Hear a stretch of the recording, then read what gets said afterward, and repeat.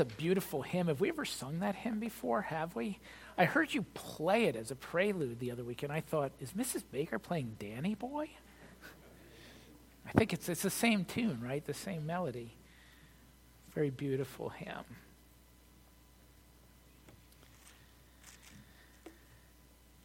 Well, I've heard it said, you probably have too, that Christianity is not a religion, it's a relationship. And I very much appreciate the sentiment of that statement, but it might not be entirely accurate, and it's been terribly twisted, I'm afraid, at times. Religion, I think we should underscore, is not necessarily a bad word. James, in his book, uses it in a positive way. For example, he says, if anyone thinks himself to be religious and yet does not bridle his tongue but deceives his own heart, this man's religion is worthless. And that indicates that James thinks that there's a worthwhile religion. He goes on to say, religion that God our Father accepts as pure and faultless is this, to look after orphans and widows in their distress, and to keep oneself from being polluted by the world. So religion and relationship are not necessarily at odds with one another. And if you think that they are, you're going to have a hard time making sense of the earthly life of Jesus, because he did everything that his Jewish religion required of him. He went up to the temple feasts. He was in synagogue on the Sabbath. But even true religion is not the root of a relationship with God. And I think that that's the important thing to underscore. That true religion is not the root of a relationship with God. It's the result of a relationship with God. Real religion, the things that we carry out, the way we worship, the things that we do, is a response. Encountering God is by grace. Now, early in his gospel, John told us the law came through Moses, grace and truth came through the Lord Jesus Christ. And there's a kind of a tension there between law and grace. But you have to understand, as you look at the whole of the Bible, that the tension that exists between law and grace is not a tension in God, but it's a tension in us. And law and grace are only opposed to each other when we see them as competing ways of gaining access to God, competing ways of having God's favor. And it's over this issue of grace more than any other, the situation with Jesus and the Pharisees and the Sadducees and the scribes and the teachers of the law is a complex situation. But it's over this issue of grace more than any other that the Pharisees, that the teachers of the law are going to collide with Jesus, and it will happen again and again. The religious leaders of Judea had a deep dislike for grace. And the truth is that we often do too. It's very easy for us, and was for them, to think, well, religion is acceptable, but grace is not. I want to read to you today from John's Gospel, chapter 7, verses 32 through 36. And remember here that Jesus had gone up to the feast. It's the Feast of Booths. He went up quietly. Nobody knew that he was there. About halfway through, he begins teaching in the temple. And there's some discussion about that. And we ended with seeing people beginning to say, could this be the Christ? When the Christ comes, will he do more signs than this man? Pick up at verse 32 here, John's Gospel. The Pharisees heard the crowd whispering such things about him. Then the chief priests and the Pharisees sent temple guards to arrest him. Jesus said, I am with you for only a short time, and then I go to the one who sent me. You will look for me, but you will not find me, and where I am, you cannot come." The Jews said to one another, "Where does this man intend to go that we cannot find him? Will he go where our people are scattered among the Greeks and teach the Greeks? What did he mean when he said, 'You will look for me, but you will not find me, and where I am, you cannot come'?" John's account and God's word. Let's pray. Lord Jesus, later in this gospel, we see the record of you praying or saying that where I am, you may be also. And so, Father, grant to us that through our consideration of your word today, that we may be where you are, that we may seek you and find you. By your grace. Amen. Religion is acceptable, grace is not.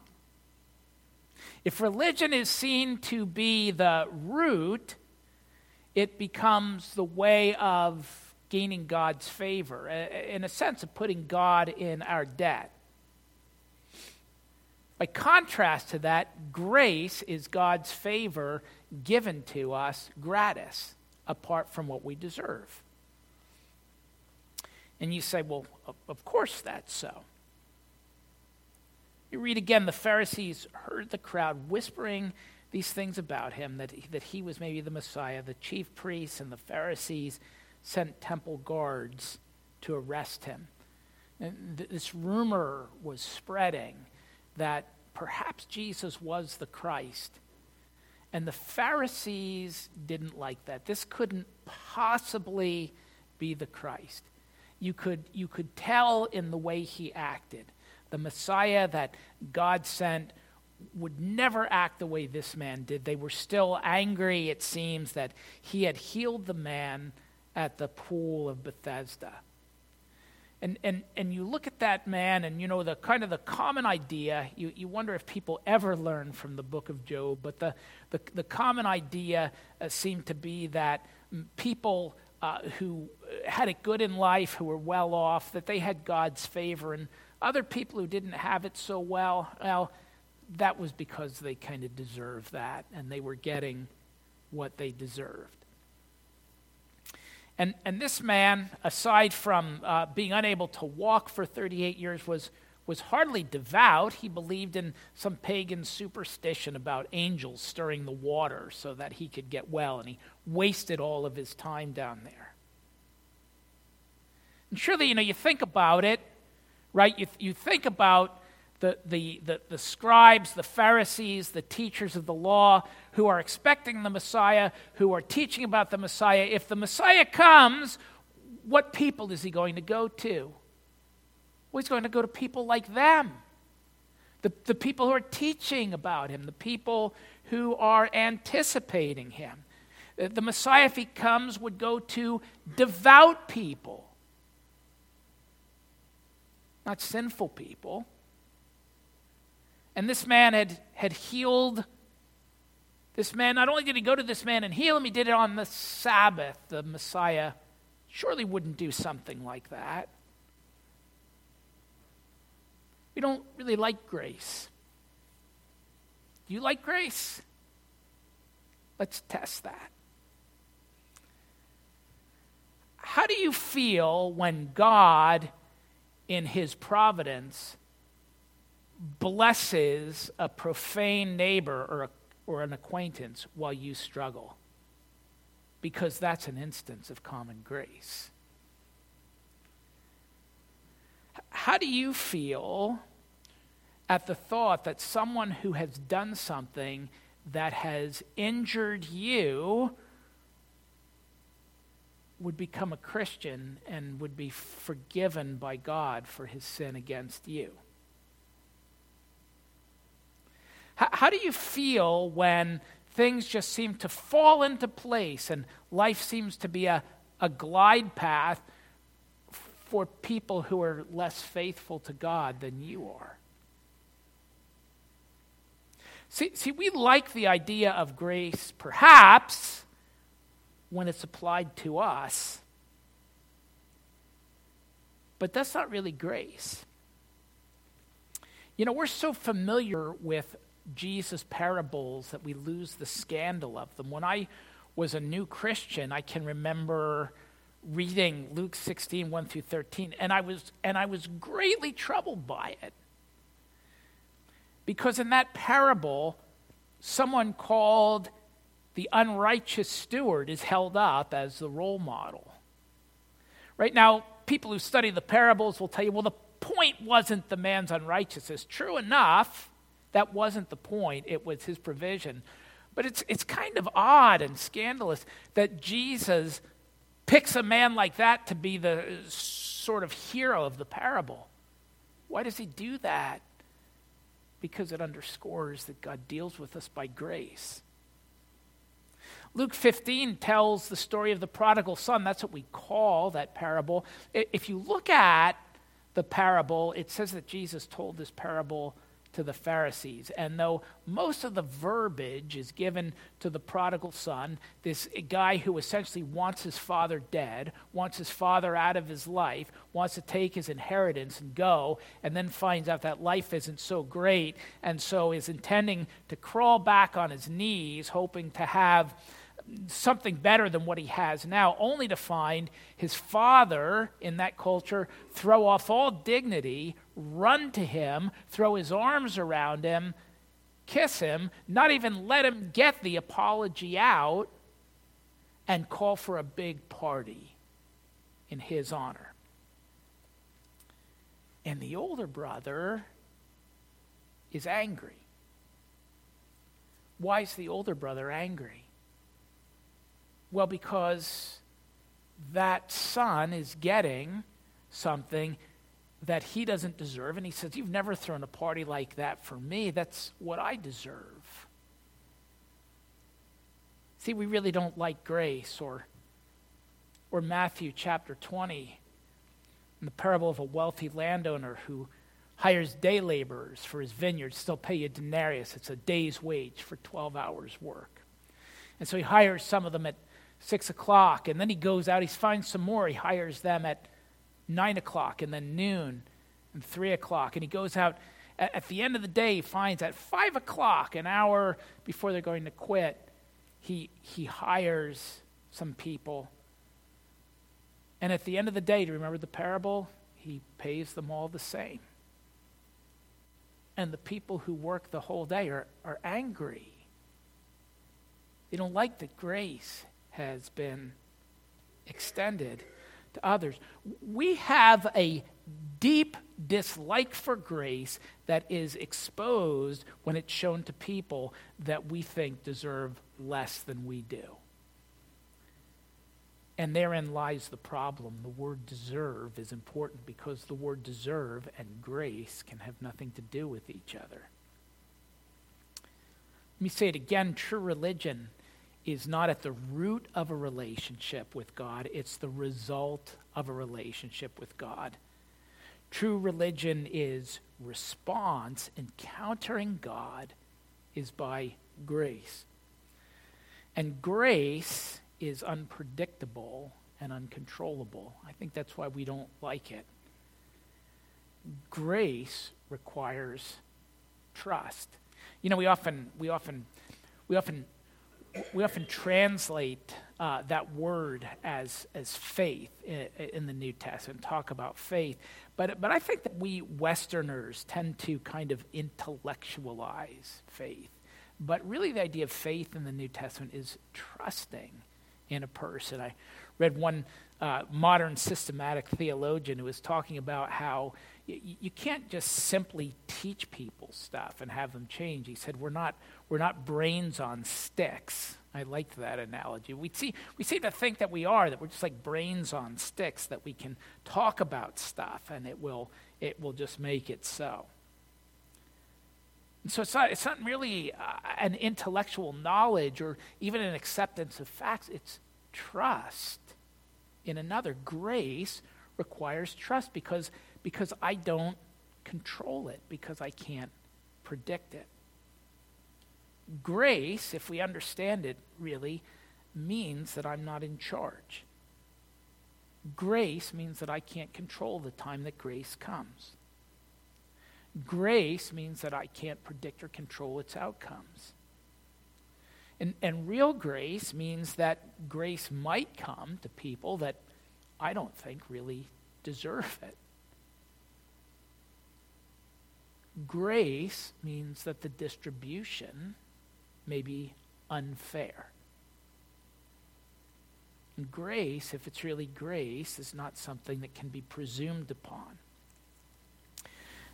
Jesus, speaking in a related topic in chapter 3, told Nicodemus, the wind blows where it will. You don't know where it comes from or where it's going. You can see its effects. And so it is with everyone, he said, born of the Spirit. We read today in Psalm 95, today, if you hear his voice, don't harden your hearts. Why does it say that? Why does it impress upon us that today, if you hear his voice? Because tomorrow is not guaranteed. God may offer his grace today. It's not guaranteed that the offer will be there tomorrow. Grace, if it's really grace, can't be presumed upon. And this is the thing that brought Jesus, the central thing that brought Jesus into conflict with the Pharisees and the teachers of the law. Jesus said to them, I'm with you only for a short time, and then I go to the one who sent me. You look for me, and you will not find me, and where I am, you cannot come. And the Jews said to one another, where does this man intend to go that we cannot find him? Will he go where our people live scattered among the Greeks and teach the Greeks? What did he mean when he said, you'll look for me, but you'll not find me, and where I am, you cannot come?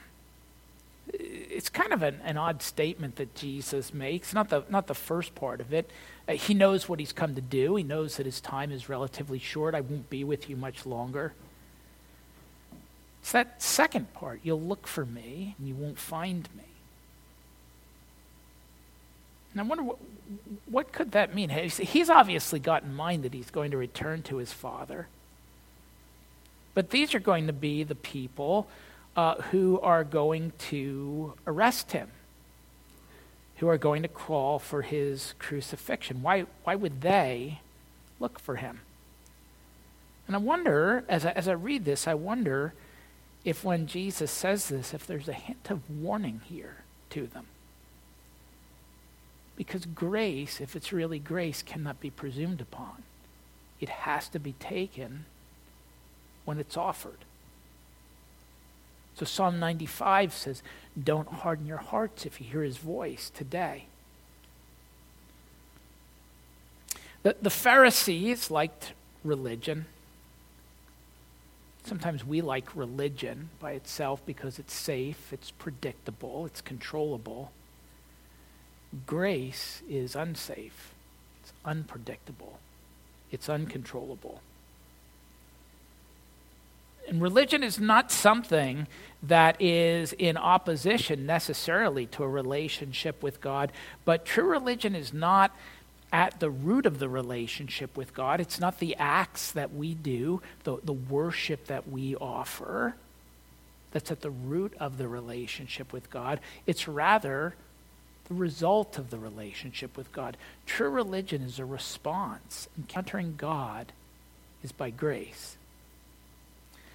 And grace is wider than religion likes. It's an interesting thing that they say in response to that as they talk among themselves, obviously with derision. Where does this man intend to go that we cannot find him? Will he go where our people live scattered among the Greeks and teach the Greeks? And those words are spoken by them with contempt. Greek had become the word for anyone who was not a Jew. It was equivalent to the word Gentile. They lived in a world where Alexander the Great had conquered the known world. Greek was the language that was spoken. If you weren't a Jew, you were a Greek. It's kind of like if you go up to Lancaster and you see the Amish. If you're not Amish, you're English. It doesn't matter really what else you are. You're English. You could be Italian. You could be. That doesn't matter to them. You're English. There's the Amish and the English. There's the Jews. And there's the Greeks. And as they talk among themselves, they mean for this to be derision. They say, he wouldn't go to the Greeks, to the Gentiles, would he? I mean, they're the problem. That's what we're waiting for the Messiah to come for and overcome these Gentile oppressors. The real Messiah wouldn't do that. But this Messiah will. He does. In fact, he has. In chapter 4, we saw Jesus enter the town of Sychar in Samaria. And it's an interesting thing, when Jesus entered the town in Sychar in Samaria and he encounters this woman, that Jesus affirms that the Jews, not the Samaritans, have the right religion. Jesus had said when he talked to this woman and revealed that the man that she was living with was not her husband, she said, "Sir, I perceive that you're a prophet. Our fathers worshipped on this mountain, but you Jews claim that the place where we must worship is Jerusalem." And Jesus declared, "Believe me, woman, a time is coming when you will worship the Father neither on this mountain nor in Jerusalem." But then he says, "You Samaritans worship what you do not know. We worship what we do know, for salvation is from the Jews." There was a right religion. And yet the Samaritans got grace because they got grace. They trusted him. Grace is wider than religion likes. So it was like a dagger going in when Jesus said things like he did in Matthew 8, "I tell you, many will come from east and west and recline at the table with Abraham, Isaac, and Jacob in the kingdom of heaven, while the sons of the kingdom, those to whom you would think had the right to it, will be thrown into outer darkness."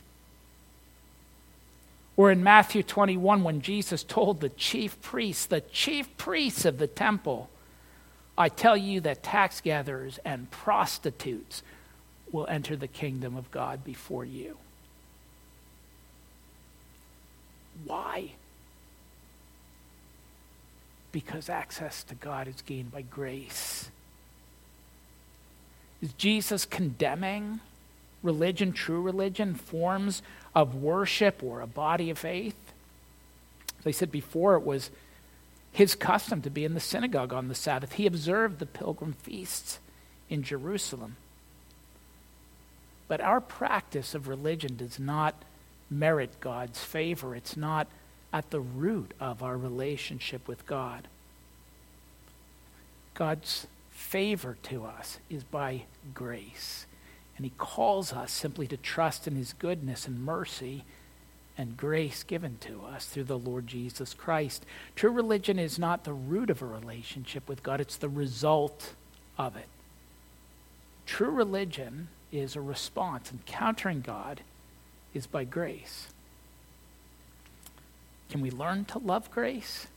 It's not natural or intrinsic for us to do so. We may say that we love grace, but it's belied in us, belied in me, whenever we get angry when God blesses someone that we think is less deserving than we are. It shows that we really don't like grace. Like the all-day workers in the vineyard, we think, well, I should deserve more. But if we deserve it, it's not grace. God is a God of grace. And it's by grace, through trusting him, that is the only way that you can encounter him.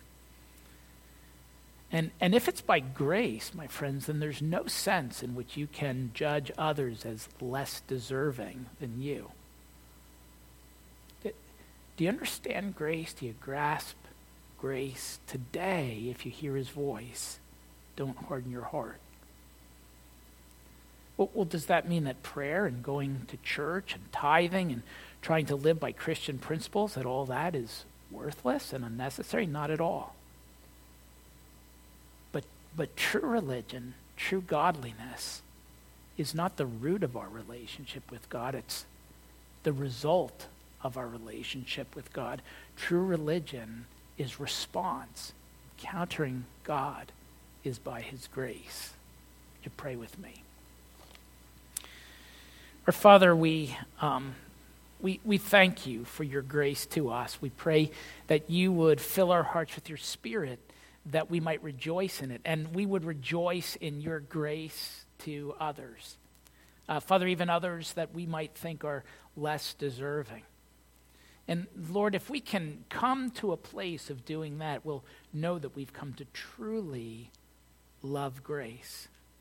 We'll come to understand that all that you give to us is not due to our work or our efforts or our deserts, but is by grace. And we seek to respond to that, Father, not because we can make you love us more or less by doing it or failing to do it, but because we do love you and we want to please you. So help us in that, we pray, through Christ our Lord. Amen.